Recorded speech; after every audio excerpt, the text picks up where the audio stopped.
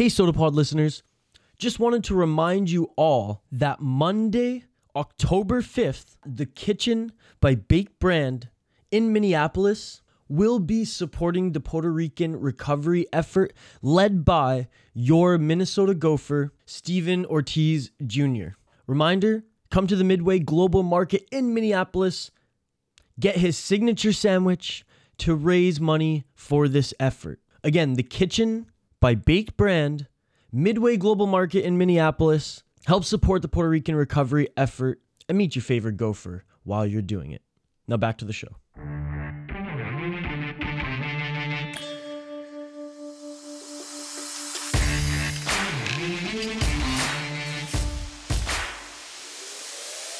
Okay, let's do it. Welcome back. Another edition of Judd'z, Budz, Season 2, Episode 2. How we doing? Thank you as always for tuning in. It's your host as always, Spokesy. It's at Spokesy on Twitter. All the same shit. Nothing's changed. So, stuff is happening. It is almost October. It is almost the start of the regular season. The prospect seasons are well underway. We're 3 games now into the preseason for the NHL. A lot of storylines are starting to pop up. Guys are sticking out. The Wild are going to have some interesting decisions to make, so it's an exciting time in the hockey world, but more specifically, for Minnesota Wild fans. This is the plan for this episode. I guess I really do want to talk, or I do want to do more of a mailbag type feel, just because we're halfway through the preseason, but I kind of feel like enough storylines have popped up, enough things have happened in the 3 preseason games so far that I at least have to talk about it a little bit. So we'll do that. Then I'll get right into the mailbag and we'll get the fuck out of here, because it's already 11:45.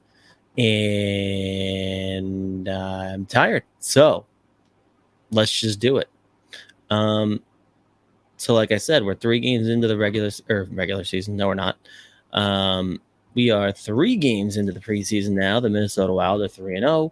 They've taken down the Colorado Avalanche twice, 3-2 in overtime in Game 1. In Game 2, it was a 5-2 win, and then tonight they take down Dallas by a score of 5-2. First thing that stuck out for me, the stuff that we said they needed to work on in the offseason, they clearly have. The special teams look at least a little bit better. They scored a couple power play goals. They've killed all but one. They've been successful in the penalty kill all but once. That one goal coming tonight. And I think in general, they're winning more faceoffs, so that's always good to see.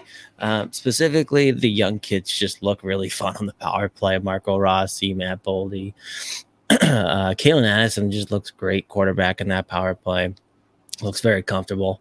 So that's always good to see, right? Specifically when we mention the things that really plagued them in the playoffs and probably got them eliminated. Just the lack of anything on special teams, just giving up fucking power play goals left and right.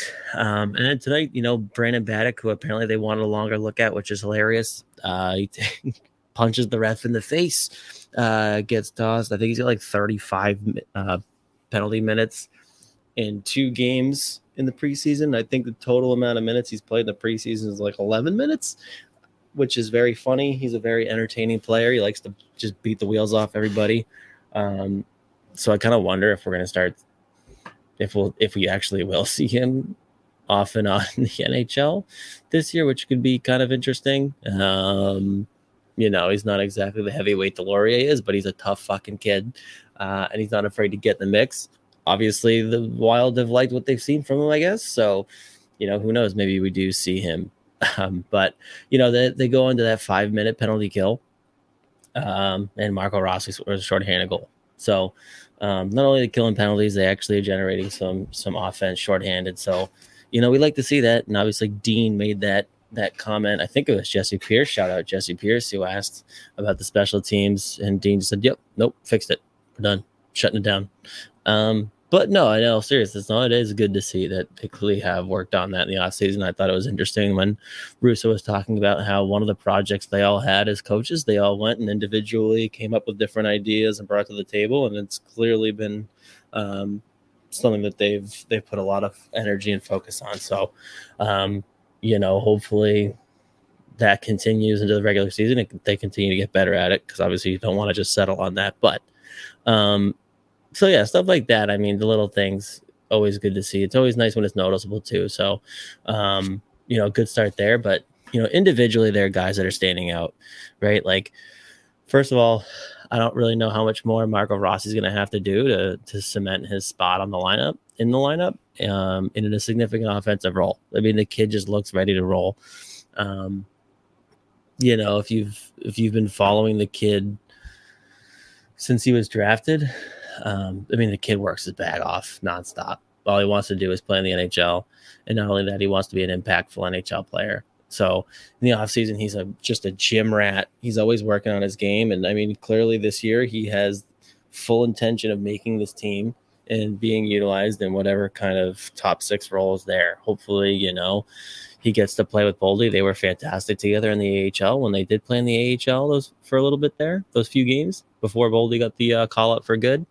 And again, they looked really good together in that first game versus Colorado. So, he's looking prime for the NHL, which, considering, again, I've said it probably a million times in this fucking podcast, but the fact that the kid had to miss an entire year of hockey the year he gets drafted, or the year after he gets drafted, and, last season, real hot start in the AHL, obviously got tired towards the end, but all in all, successful season, considering he went from Canadian junior hockey to zero hockey for an entire year, and then stepped right into the professional ranks playing against 35-year-old men, ex-NHL guys every night on that top line, first power play, first penalty kill. He's on the ice late and close, number one center out and out all season long. It's incredible. So, to me, I don't know how he doesn't make the team. I don't know how you start that kid in Iowa, because he's just clearly ready to make that jump. And I really do think he's going to make the team. And as long as he's put in that role, we'll see what that line ends up looking like. But I would expect him to chip in a healthy amount of offense. He's not going to replace all 82 points that Kevin Fiala put up, but he certainly can chip away at it. And like they said, that's going to be done by committee. But I've loved what I've seen from the kid. Not surprised whatsoever. But he's definitely putting himself in position to be a big part of this team this season. And there's a good chance that his days in Iowa are numbered. But two other guys that look really good. The first one, Tyson Jost. I love that he's been a beast. He's putting up points left and right. He's all over the puck. He's clearly been given a shot here to prove that he should have been drafted where he was drafted. He's given a shot to prove that he is ready to take on a more offensive role than he had in Colorado and that he had last year in Minnesota. It's not easy to come into this team, obviously. When you look at by the time he joined, that top 6 was solidified, and you're not breaking up that line of Foligno, Greenway, and Eriksson Ek when they're healthy. So he's kind of pigeonholed into that 4th line role. And, I thought he was fine, but there's just more to give there, right? Like, he has more tools, and you're not really utilizing them when he's playing in that 4th line role. So I am very curious to see now what happens with him, what happens with Rossi, because, Tyson Jost, he can play center, he can play wing. I'm very curious to see if they do give that line the idea that we've all thrown out there of Jost, Rossi, Boldy a look. 3 dynamic offensive players, 3 guys that are very responsible on the defensive side of the puck as well. Like, that could be a very, very well-rounded line there. The only knock they have against them is that, quote, NHL experience. None of them are these big bruisers, but I think you at least have to give it a look, because these 3, I think, really can develop some nice chemistry together. We know that Rossi and Boldy have it. I think when Jost and Rossi are on the ice together, it's, you've seen flashes of it there too. Again, this is preseason, and I think tonight was probably the first game where they played significant NHL guys, and they all produced. I think Chost had 3 assists tonight. Marco Rossi had a goal and assists. I only think Matt Boldy played in that first game, but I'm curious to see if they do give that line a look, because I think it could be really good. You know, I don't call it a second or a third line, because I think, you know, I think the Wild have a definitive first line, and I think they have a definitive fourth line. But you know, you can number the second and third line however you want. Obviously, that Eriksson Ek line is incredibly important. They get used in really important situations. So you look at their ice time, and when they're on the ice, you could say that's your second line with you know, the more offensive guys going on line 3, or you could flip that. It doesn't really matter. The numbers are kind of irrelevant there. But I'm just curious to see if they give that a look, because Tyson Jones clearly has intentions on, I mean, he's obviously going to make the team, but playing a more significant role, playing in the offensive zone, not just being on the fourth line, on the forecheck, right? Because that's what he's been limited to so far. You know, he's just kind of been, you know, last year it was like him, Dewar, and Delorier, or him, you know, Duhaime or Delorier, just like kind of chipping it in and mucking it up, and then defending and killing penalties, probably unsuccessfully. But he looks like he really wants and deserves a look in a more significant role. So how do you look at his first few games here in the preseason and say, yeah, no, I don't know if we could try that. I mean, I think you have to, you know, and it's a good problem to have. You're trying to figure out what you want that line of Marco Rossi to look like, right? Like, are you going to put him with Boldy? Probably. I think you should, because we've seen the chemistry there. But who else do you throw on that line? You know, Freddie Gaudreau hasn't really done anything to earn a demotion. Everyone can bitch about the fact that it seemed like he was just stapled in that top 6, if you want to call that line the second line, whatever. But like, they were successful. And that guy hasn't done anything to get demoted, but you know, there might be some more offensive upside in other guys and other options. So we'll see what happens. But that's just one of the more intriguing storylines to come up now is what does that line look like? You know, where does Tyson Jones play? Where does Marco Rossi play? And where does that mean Freddie Gaudreau plays? So again, it's just going to be a really interesting storyline. And then again, like another one that you look at and say, wait a minute, what about this guy too? Is a guy Sam Steele? You know, everyone was just for whatever reason carving this dude because he hasn't been, you know, living up to his draft profile in Anaheim. He obviously was playing in a pretty limited role there on a not very good team. That Anaheim team was complete and utter dog shit while he was there. And again, he probably got a few looks, you know, in an offensive role there. But I think this year he's pretty much playing with like Silfverberg, who's basically washed at this point, and the young kid Lundestrom, who I still think is good, but it's just a weird line, a weird combination. And, you know, I think there's a little bit of a clash of identities there for Sam Steele. And now he's got a fresh start in Minnesota. No real pressure on him. They're not, you know, paying him big dough, but he's looked good. So those are 3 guys that clearly have plans on being in a very significant offensive role in this team. And it's going to be a big decision for Dean Evason to make. And, you know, with these injuries that they're going to start with the first couple games here, you know, that gives you time to try some new things. And I just hope we see a little bit more variety. I want to see them try different things this season because, you know, I think towards the end of the year, when we weren't sure who was coming back, it still kind of felt like, well, these lines are kind of just like already etched in stone. Like, you're obviously not breaking up that top line of Kaprizov, Hartman, and Zuccarello, and you shouldn't because they are ridiculous. And then after that, it kind of felt like, well, if Fiala stays, that line probably stays intact. You're not changing the Foligno, Greenway, Eriksson, Ek line whatsoever. And the fourth line, you know, you're just going to get the rotating cast there. So it kind of felt like it was going to be the same team, and there weren't really a ton of options, right? Like, we can talk about the prospects all we want, but there weren't a lot of guys who were ready to make the jump, first of all, but not only that, just make the jump and jump over some other guys that are regulars in the lineup. But now it feels like we have a lot of options and a lot of variety here. And I'm really curious to see if they're willing to try new things, willing to try different combinations, because I think they should. I think it'll help. And I think you just need to know what you have. So I I think for me, the preseason so far has just been really exciting just because I think guys have stepped up. And, you know, there are a couple other guys I'm sitting here watching like, man, this kid can make the fucking team too. You know, you look at Nick Patan, I think he's been good. You know, Andre Schuster, I think he's been fine. Like, and again, Keelan Addison also looks pretty good. So it's a good problem to have. And I'm very curious to see how they go about it. But there are a lot of guys here who you look at and you say, man, there's just like a lot of guys vying for only a few spots here. And there will be injuries, obviously. That'll happen. And guys will come up. Another guy, Mason Shaw, I thought he was really good tonight. 2 assists. I mean, for a kid that's tore his ACL like 57 times, that kid moves pretty well, and he's got some skill. He's obviously an undersized guy. He's really good defensively, but he's a fucking pit bull. And I love the kid. And I think he's looked good. So, again, I think it's probably another year where you, depending on your cap situation and the roster size and whatever the fucking CBA rules are that they make impossible to figure out without, like, actually going in and reading it, like, word for word. I think you're going to see a lot of guys coming up and down, and it's going to make not only for an interesting lineup decision, but decisions to be made at the deadline. You know, where is this team, you know, as you head into trade season where you're trying to figure out, first of all, what you got and like what you need and who's expendable, who's not.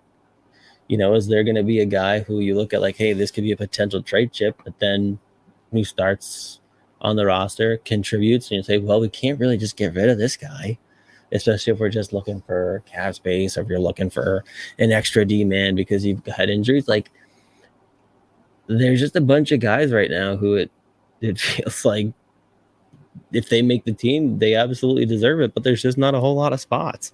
And you don't really want to be paying guys to sit in the press box. You don't really want your young guys sitting in the press box instead of playing. So, you know, again, I'll just say it again, like, there's going to be a lot of decisions for Dean Evison to make here, and it's a really, really good problem to have. And it's actually been really exciting to watch just from the outside looking in, trying to figure out, man, what is this opening day lineup going to look like? And when everyone comes back and they're healthy, who's going to say that, you know, they've claimed a spot because they played too well to take out a lineup? So, all that to say, it's been a very fun first 3 games. I can't remember how many preseason games they actually play, but you know, I'm looking forward to seeing how it plays out because there are a lot of guys that, again, clearly plan on staying in Minnesota, not really making that trip back down to Iowa, and not only that, while they're in Minnesota, making you know, their stamp the lineup and actually playing significant roles. So it's been a good start for a lot of guys, but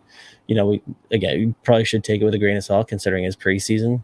Colorado didn't really play a ton of their big guys. And Dallas is Dallas. I still think they're dog shit, but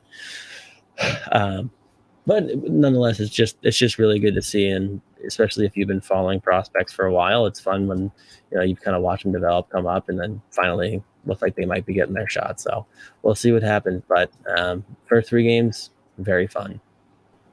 All right. Last thing I want to touch on before we just get into the questions. I think Jesper Wallstedt, my number 1 prospect in the Minnesota Wild prospect pool, is going to be fine. You know, obviously that first game versus Colorado, he comes in and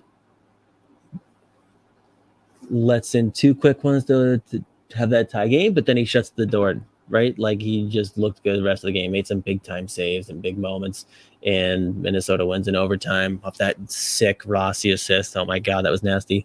But once again, he just doesn't get shaken. He looks comfortable. You know, for a lot of young kids getting their first look in that Minnesota Wild jersey, albeit in the preseason, 2 quick goals to, you know, give away a 2-0 lead, that'll shake you.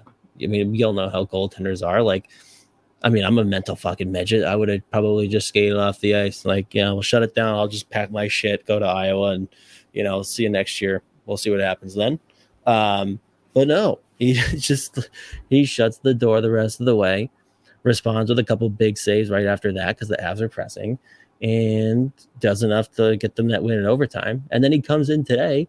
They play him the full 60, makes some absurd saves.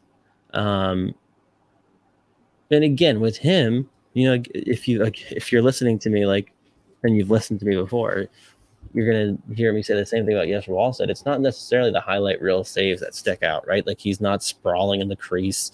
He's not doing the fucking windmill saves, no diving glove saves like Marc-Andre.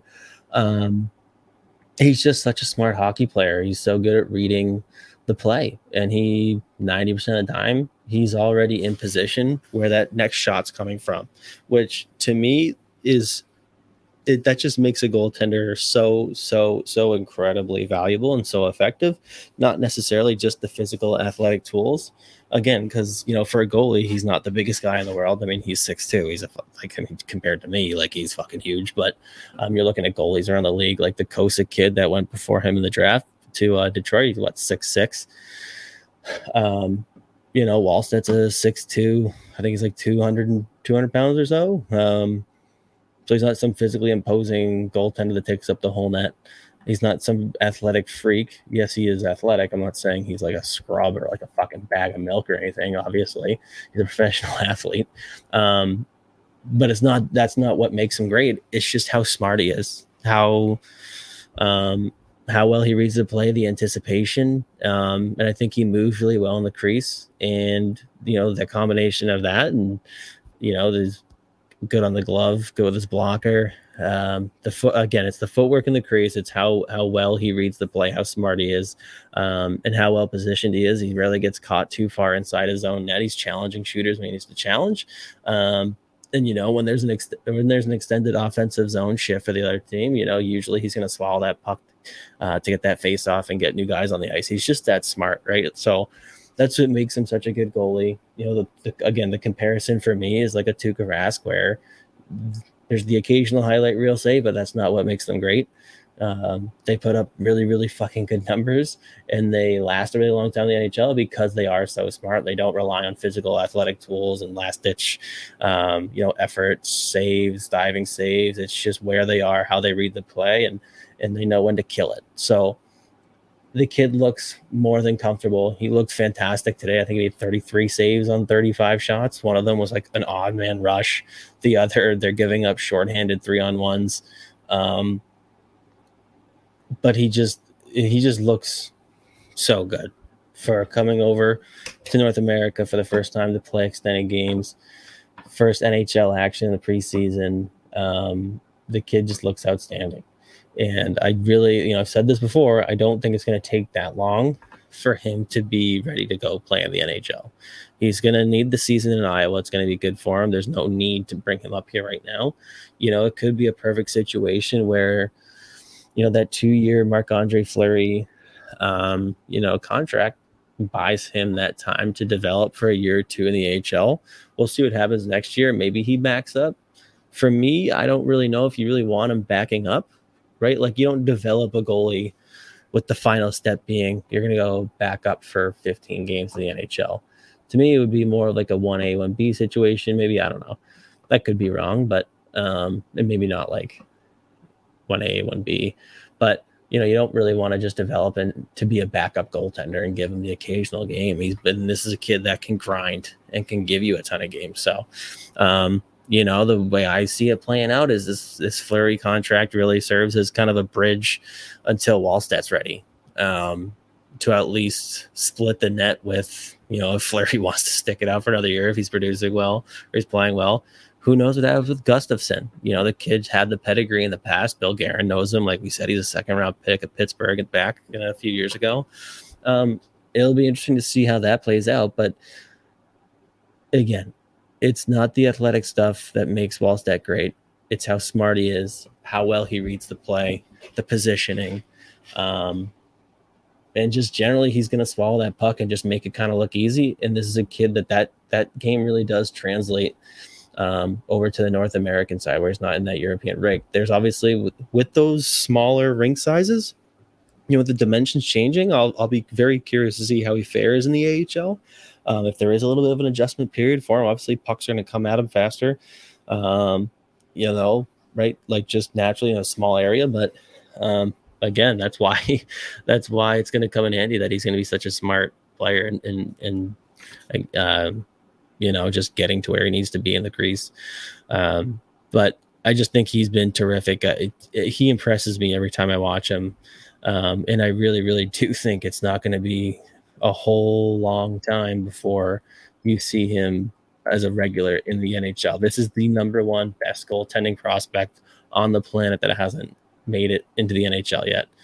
You can talk about fucking Askarov all you want in Nashville, but I'm sorry, like I just don't see how you say it's not Wallstedt. So all that to say, very, very pleased with him so far. We'll see how the rest of the preseason plays out, how many more games he plays, and how often he plays in those games. But it's just been a really good start for him, as well as a lot of those young guys. You know, Rossi, Steele, Boldy when he did play, and Addison, all that stuff. So really just good to see, and it's been a fun first 3 games, and I'm excited to see how the rest of the games play out here. Okay. So that's that. I feel like 26 minutes or so is fair on those first 3 games. Let's just go into questions. And I don't have a fucking ad read. That's great. Okay. First question from Tyler. Just wanted to express interest in the video scouting / breakdowns you mentioned you were considering last episode. Curious on when you may drop one of those, if at all. Yes. So that is actually in the works right now. So I have a couple things I want to do. I obviously want to cut up more videos and kind of create longer ones. They'll probably be on YouTube. Because I can't really tweet like a several minute long video. That'll be an ongoing thing throughout the year without much planning, aside from me just kind of being like, Jesus Christ, I want a clip for this kid. Let's put them together and post a video of it. So that's one area that I'll be trying to stay on top of throughout the year. But another thing that we're going to try to do weekly, and we actually did a little bit of a dry run yesterday, Hoppy and I, we're going to try to do little, 3 to 5 to 7 to 10 minute breakdowns on different draft prospects, where, Hoppy's going to help me out with being the moderator, and kind of throwing questions out, and there'll be a little bit of a graphic and video playing in the background as well. And I'm just going to kind of ramble on about prospects. Again, we did a dry run of it yesterday, and it was pretty fun. It was about 10 or so minutes, and this was a Bedard one, so it was kind of an easy one, pretty much a layup. But hopefully in the next week or 2, we'll drop the first one. We might try a Bedard versus Michkov one. But we're definitely that's in the works. Again, we did a dry run yesterday with Bedard where, there'll be different general, how do I want to say it? Whether it's like player traits or whatever, bullet points, and I'm just going to go off and ramble. And again, Hoppy's going to help me moderate that, where he'll just be kind of lobbing softball questions to me. And, I'll put my own little stupid twist on it because I can't help myself. But those are in the works. Hopefully we'll drop like 1 or 2 a week once we get started. We're just trying to figure out, we're just trying to fine tune it a little bit. So definitely going to happen. The definitive timeline I don't have yet. Hopefully a week or 2 we'll drop something. And obviously we'll put some of that on Twitter, and then a lot of that will be on the SodaPod YouTube channel. And if you're a psychotic person and like watching this podcast, by the way, there's a bunch of clips apparently on the YouTube channel as well. But those are coming. Some of them will be on Twitter, and some of them will be, all of them will definitely be in the YouTube channel as well. But those will be coming. And I'm actually really excited to do those because I've kind of just taken more of an interest in the draft, especially this season.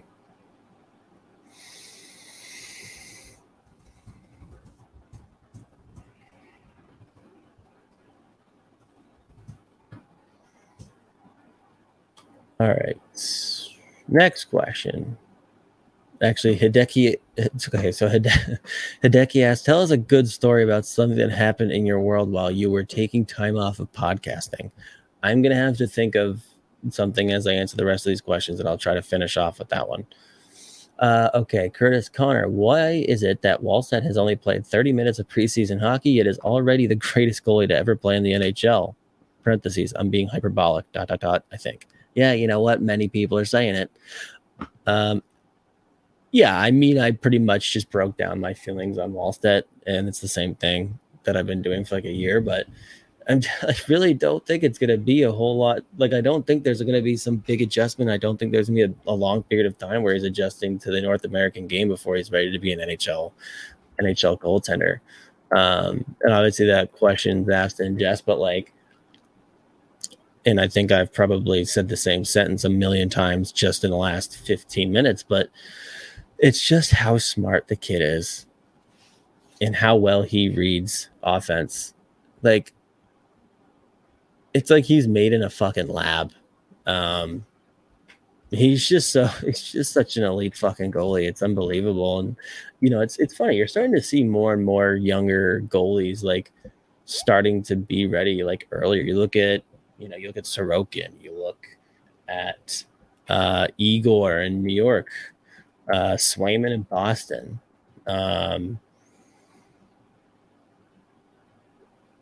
Carter Hart didn't go that well, but who knows? Who knows? That one's not great. But you're starting to see a lot more young Spencer Knight, right? Like you're starting to see a lot of younger players. I forget. I really wish I could remember where I was hearing this, but I was listening to a podcast that are talking about it. But I think it may have actually been one of the Bruins ones with Andrew Raycroft, and he's saying a lot of these goaltenders are just getting coached so differently now, where they're coaching the mental side of the game, where they're pretty much teaching these kids how to not be as psychotic and kind of volatile as young goaltenders. So it's really interesting to see, and it seems like it's actually really, carried over worldwide. Because again, we're starting to see these younger and younger kids like seemingly become NHL ready fairly quickly, at least quicker than how we usually think of goaltenders. But yeah, Wallstedt, unbelievable. Excited to see him in Iowa. I don't think we're years and years away from him stepping into the NHL.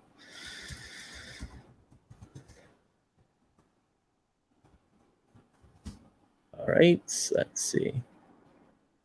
Max second. If the Wild are in contention at the deadline and Dumba's playing well, does Billy trade him?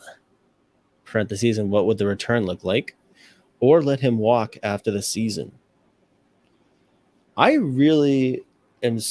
I kind of think you're stuck here with this Dumba situation, because I think Matt Dumba, the way he plays, even though he's a very good defenseman on both sides of the puck, first of all, he's hurt a lot, so that sucks. So that automatically kind of puts him in a negative light for some people, but just the way he plays and how electrifying and how flashy it is, and for whatever reason, he makes one mistake and people just jump down his throat. I love Matt Dumba. I think everyone should. I think he's an absolute fucking beauty, first of all. He's obviously a huge voice in that locker room, and not only that, he's a really good fucking hockey player. That being said, you're kind of stuck in this situation where I really don't know how you re-sign him. You look at what you have in the pipeline right now. You look at the guys that are locked up long-term on the team, on the back end, and you're kind of sitting there saying, all right, well, if we're going to bring back Matt Dumba, which we'd all love to, what's that number? Russo has floated out the idea of would he take a pay cut? Because, you can't pay him $6 million, obviously. You can't pay him more than if he wants a raise, he's got to go somewhere else. I don't really think he's going to get a raise anywhere, even though if he stayed healthy, I feel like he would be worth that and more. But even if you give him a longer term deal or like a couple of years at 4 or 5 or $5 million, like, okay, well, what about when all these kids are ready to rock? What if they give you something that you don't really have? You look at like a Brock Faber. You think that kid can't play in the NHL next season? You think Ryan O'Rourke isn't ready to take a step after this year in the AHL? Potentially. Daemon Hunt, I think, is probably farther off, but you have a bunch of kids and a bunch of other options that you don't really want to tie yourself up here in a long-term deal with, a guy who's going to be 20 whatever years old. So it's a very interesting spot. I don't really know if he's playing well. I don't know how you trade him at the deadline, even if that would give you $6 million in space and give you all the options. Because I don't think right now you have that someone that could step in. Like, I don't think Kalen Addison could step in and be Matt Dumba. As awesome as I think Addison is, and as ready as I think he is to play in the NHL, I just don't think he's ready to do I don't think he's ready to play that role. So what would the return be? It wouldn't be much. What team's going to want to take on a $6 million cap hit? And then knowing that if you're going to give something up for Dumba, like, you have to re-sign him. But what if he only is going to re-sign if he's going to get a raise on $6 million if it's not Minnesota, right? So I don't really see a situation where there's going to be, let's put it this way, if teams haven't really shown an interest in Matt Dumba, with 2 years or 1 year left on that deal at $6 million, I don't really know what teams are going to be interested in taking him on and giving up any kind of assets whatsoever for a guy that, first of all, has shown an inability to really stay healthy. And again, I'm not even shitting on Dumba because I think he's fantastic and I love the guy, but I don't really know what you could possibly get for a $6 million cap hit where you don't really know if you're going to bring him back. So to me, if you're trading him, it feels more like almost like a cap dump, but I think the rest of the league knows that. And I don't think he is a cap dump type of player. Like, you look at the other guys who have been kind of thrown around, like, I just don't categorize them. I mean, that being said too, like the Brent Burns return, nothing. Different situation, obviously. There's been a lot of cap dumps where it's just like guys are getting shit. So I don't, and again, I think if he's playing well, I don't think you can possibly trade him, right? If he's healthy all year long and he's, being the Matt Dumba that we all know and love, like he can't be the one to go. Like, you don't want to be giving up defensemen going into the playoffs. It's just speaking from my PTSD ass, and here in Boston, like, you can run through defensemen in the playoffs. They all get injured. So, I don't really know what the return wouldn't be significant. Like, you're not getting anything of long-term value if you're going to trade him at the deadline, unless he's going to re-sign with that team, right? Like, and even then, like, it would be a weird trade if, if he's playing well and you're as a team, the team's playing well and they have cup aspirations. I don't know how you can't really get rid of one of your top 4 defensemen. So I don't really see the trade happening. But if it did, I don't think the return would be all that significant unless the team really, really, really loves him and wants to sign him long-term, is willing to sign him long-term, big dough. Then even then, I don't really see anyone giving up a first-round pick, not in 2023, that's for sure. So the return would be minimal, and I don't really see it happening.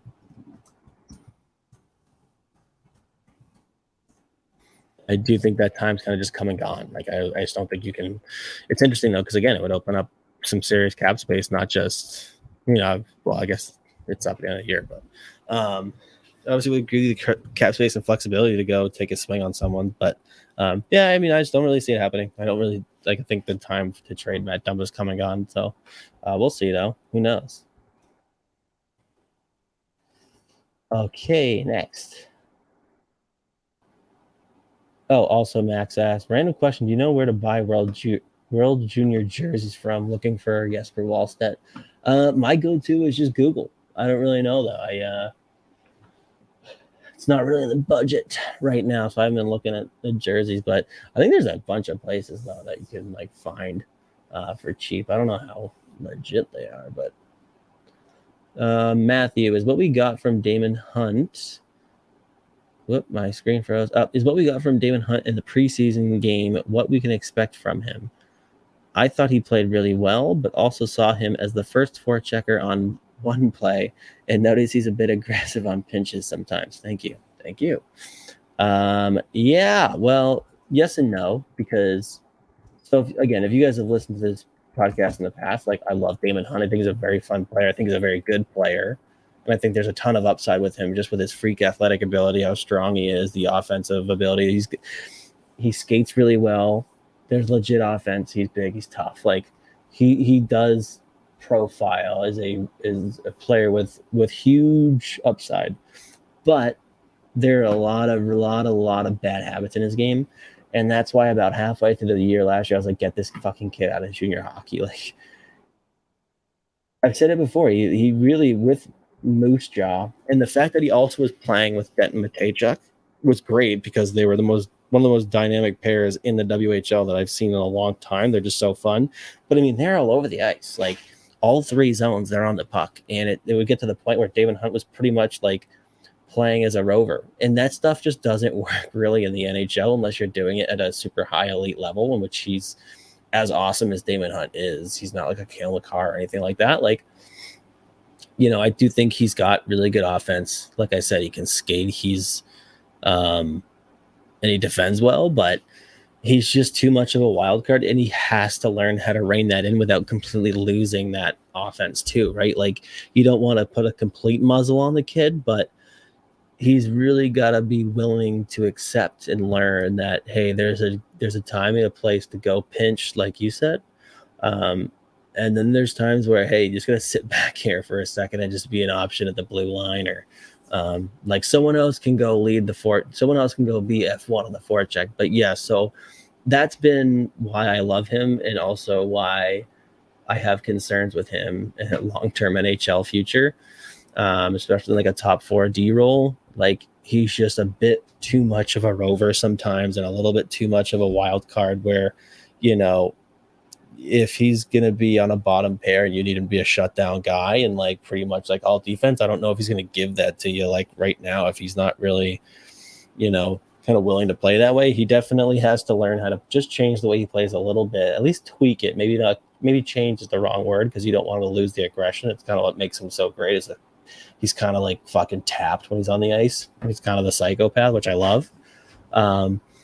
But he really, he has to reel it in, or he could be a kid with all the potential in the world, but if he can't kind of just like adjust to the NHL style and slow down a little bit and reel it in, some of that aggression, specifically with him, like you said, F1 on the forecheck and like pinching like a lunatic, he runs the risk of really never sticking in the NHL long term, just because it's kind of like he's just playing shinny, right? Like, it's kind of like pond hockey, except half the time his gloves are off. But I do love Daemon Hunt, and I think there's a ton of potential there. And I mean, the kid can pound a fucking hockey puck. He played like 40 something games in WHL last season, had 17 goals from the blue line, like, and almost all of them are just absolute rocket ships. So, there's a ton of intrigue there. There's a ton of potential, but he does have to change the way he plays a little bit, reel it in a little bit here, or he definitely just runs the risk of not really being an impactful NHL player, because you can't really stick him on a third pair right now and say, hey, you're going to be in the defensive zone all the time. Or at least you can't do that in the NHL. You can't stick in the NHL right now and do it. But then again, the 7 games he played in the AHL, the COVID season, I've actually thought he did reel it in a little bit and looked really good. So clearly there's an ability to do that. In the WHL, he didn't really have to. He could kind of run around and dominate, but he is going to have to learn to reel it in and play a little bit of a different way in Iowa. It'll probably be a year or two, probably 2, before he starts getting looks in the NHL. But yeah, ton of potential. Definitely needs to adjust, tweak the way he plays, when to go, when to stay. Let him know, hey, man, Kirill Kaprizov's on the ice. You don't have to go fucking get the puck and like walk a bunch of dudes. Like, it's okay. Like, you can just hang out in the neutral zone for a little bit here. Let Kirill go handle that. But I do love Daemon Hunt. He's a great player. My name, Jesse1334. How does Rossi fit an entire kennel club's worth of dog in him? Yeah, I don't know, dude. He's a fucking beast. I said it before, like this. I haven't really seen a whole lot of dudes who train as hard as he does in the off season. Like, this is his life. Hockey is his life. All he wants to do is play in the NHL. And not only that, he wants to be a star on a winning team. And that's why I fucking love the kid. And I still cannot believe he fell to 9 in that draft, and then Wild were able to pick him up, because I think he's so good. Kalisha, who will be traded first, Dumba, Greenway, or Jost? I don't really know. Like, I get, like, the only logical one would be Jost, but to me, again, it's been preseason, so you can't really say much here, but I mean, Jost is really the only logical one. Greenway obviously just is starting his new deal, and he's part of that identity line with the Eriksson, Egg, and Foligno. Matt Dumba, I don't really see the worth there, because you're not getting anything in return. You're taking a massive hit in your locker room, and I'm not sure you really have anyone ready to step into that second pairing. So really, I guess if one of them does get traded, I think the most logical one would be Tyson Jost, but I hope not, because I think there's enough intrigue there that not only from what I've seen in the past in flashes with Colorado, but so far in the preseason and just knowing the type of player he is, there's enough intrigue there for me to want to keep him around. And, we'll see what happens. Like, you're not going to be heartbroken if he walks, at free agency. I think he's a UFA. He might even be a fucking RFA. I can't remember. But I think the logical one there is just, if he is an RFA, then there you go. Like, that even gives you a flexibility, I guess, to kind of make a move after you could pick something up, some kind of measly return in the offseason if you were to move him. Yeah, he's an RFA. Okay, so he's an RFA. So there you go. You could even potentially trade him after the season ends. I think he has arb rights, though. Yeah, he is. So that makes it harder. But, I just don't see those first two guys because, again, there's no point in trading Matt Dumba right now, considering you're going to get nothing in return, really. Take that massive hit in the locker room. And, I don't really see anyone ready to step into that top 4 role, whether it's a prospect pool or someone they have now. Jordan Greenway, they started, it's a new 3-year deal that just started. They obviously really like him a lot. Part of that big line, don't see him moving. So the only one really would be, logical, or the most logical one of those three would be Tyson Jost for me. But, I don't really want them to right now anyways.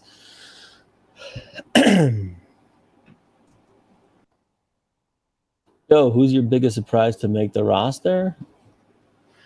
Well, I guess, so they haven't announced the rosters yet, but I'd say if you're asking who would be a guy I could see making it now, I wouldn't have thought so. I'd pick a guy like probably Nick Patan or Andre Schuster. I think to start, there's a pretty good chance Andre Schuster makes the team just because he can kill penalties. He's fucking huge. He's got 300 and some odd games of NHL experience. That can kind of buy you time. Whether that's him as the 6th D-man or whether that's him as, the 7th D, better option than Jordy Ben, to be honest with you. So, I do think he's going to make the team, and I really didn't think so at first. I thought they kind of just had him for that Iowa job, but Nick Patan would be the other one, though, for me. I think he's been really good. He's a fun player to watch. He's got a really slick set of mitts. He's a really fun player to watch in the offensive zone. He hasn't really had that extended look with one team yet in his NHL career.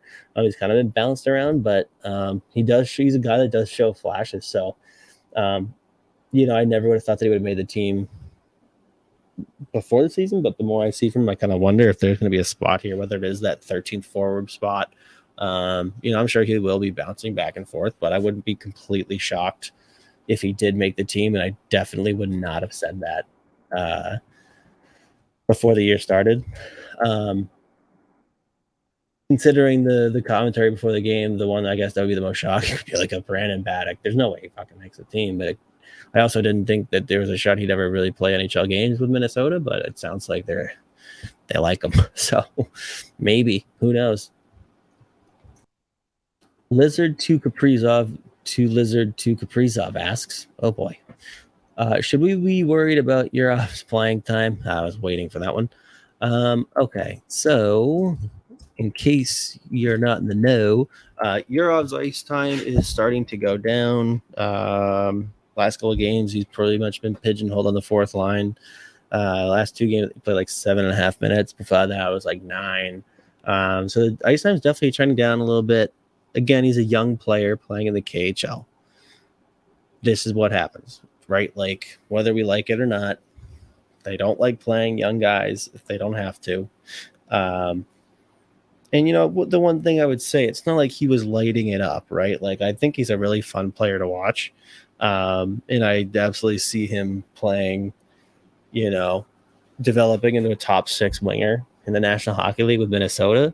And I don't think it's going to take a whole lot of time for him to get there. But, you look at the point totals. Like, it wasn't like it should eviscerate the league. The one thing I do love about him, and I think one thing that's actually, and it's important to distinguish, like, the kid can definitely make plays and create offense, but I don't think he necessarily is a guy who's creating offense for line mates. I think he creates a lot for himself, right? So you kind of have to be careful when you describe him as like a guy that drives players, a playmaker.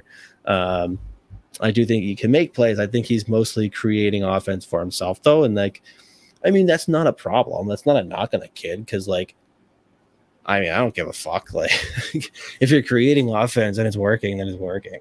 But the only reason I say is you look at his ice time, like 7.5 minutes, and he'll still have 5 shot attempts. So I'm not really too worried about it. I hope they don't do the Huznetdinov treatment. Would it surprise me though? No, but you know, I don't really get to the point where I get really worried about this stuff. He's a super young kid playing the KHL. Like, it's not very often that they all stick. And on a very good team, by the way, a team that just went to the final or the semifinals last year. So not worried yet. If it continues for a while, then I'll be like, all right, just fucking go let the kid play in the MHL. Like, this is the bullshit that happened last year. But he is at least playing. But obviously, again, he's gone down to that fourth line role. Is what it is. Young kid playing a rush, it happens. But no, I'm not concerned yet, but I do have my eye on it. And it's been like annoying me when I see that he's on the fourth line, because I know what that means. He's getting like fucking 7 minutes a game. But again, he's creating offense by fucking still taking the puck, getting into the offensive zone and shooting. Like, that's why I love the kid. It's just like it's crazy how many shot attempts he gets. I wish Dinov would do that, because he actually just didn't play the other day, but I'd like to see him get involved offensively more and get more shots on net, at least for himself. But can't really complain about Dinov though. And then last question, Nick Schuster, is it just me, or does it seem like there's a good chance that the Wild go with Steele and Patan 3C and 4C, or we see Rossi start in Iowa? I'm getting a weird feeling that's what will happen. Hope not, but not sure if you want Rossi at 4C all season. Yeah, no, you definitely don't want him playing fourth line center. I don't think he will. And I'm not worried about, the Wild. Like, I don't think it's a situation where they're going to say, nah, let's just put Sam Steele or Nick Patan where we could put Marco Rossi, because Marco Rossi only has 2 NHL games. We want him to earn his way there. I don't see that being the case. So far, I see this kid forcing his way into whatever you want to number the lines in the middle 6 there. I see him playing with Matt Boldy to start, and we'll see what happens on that wing, whether it's Tyson Jost, whether it's Freddie Gaudreau. But I don't see them putting him at 4C. I don't see them sending him to Iowa. For a kid like Marco Rossi, I don't really think that would send a great message to him. Like, we all had this idea about Adam Beckman, but like, Adam Beckman didn't really have the same exact track record as Rossi. And not only that, Rossi played in the AHL last season and fucking dominated on a lot of nights. So the kid's done everything right, and he's shown chemistry with Matt Boldy. And not only that, he shows effectiveness in all 3 zones, right? It's not just offense. It's not just getting like empty calorie points or empty points or whatever. To me, the kid's just ready to take a jump. I don't see that happening. I wonder what happens. But again, I just said, like, I could see Patan like legit making the team, perhaps. And I do think that Sam Steele is going to play a significant role in the team. And I think he deserves it because he's been fucking good. I really want people to stop freaking out about Sam Steele. It's so weird to me. It's so fucking weird when people are... I'm not saying that you're shitting on him, by the way, Nick. Feel like shitting on Sam Steele before the season even starts. It's so weird to me. But whatever. I think he's a good player. Sorry.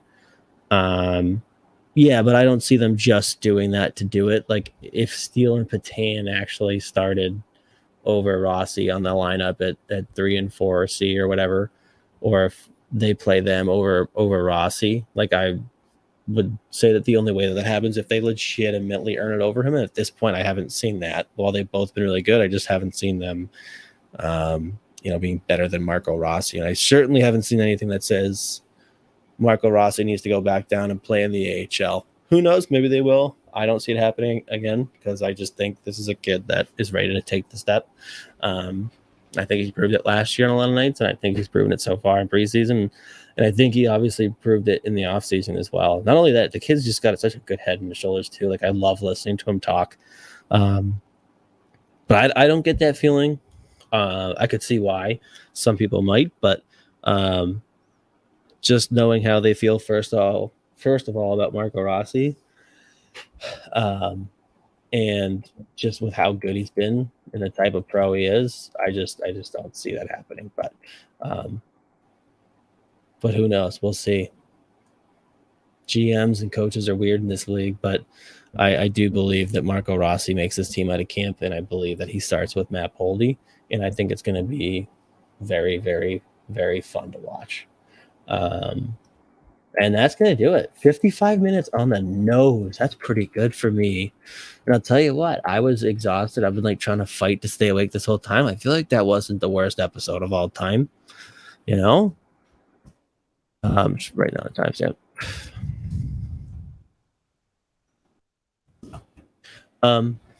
But yeah, I mean, that's going to do it for me. We talked a little bit about the preseason so far. They had a couple more games before we talk again next week. I'll be working on a lot more draft stuff, specifically video stuff the next week or two. And hopefully, like I said, I can start kind of going on that and like get something out there potentially. Who knows? But yeah, it's almost here. I can't believe the season's already almost back. It feels like it just ended. But anyways, yeah, that's going to do it for me. I'm shutting her down. 12:40. Fuck me. Jesus Christ. Thank you as always for tuning in. Truly appreciate it. Truly appreciate the kind messages people send all the time. I love you, and keep sending those questions in.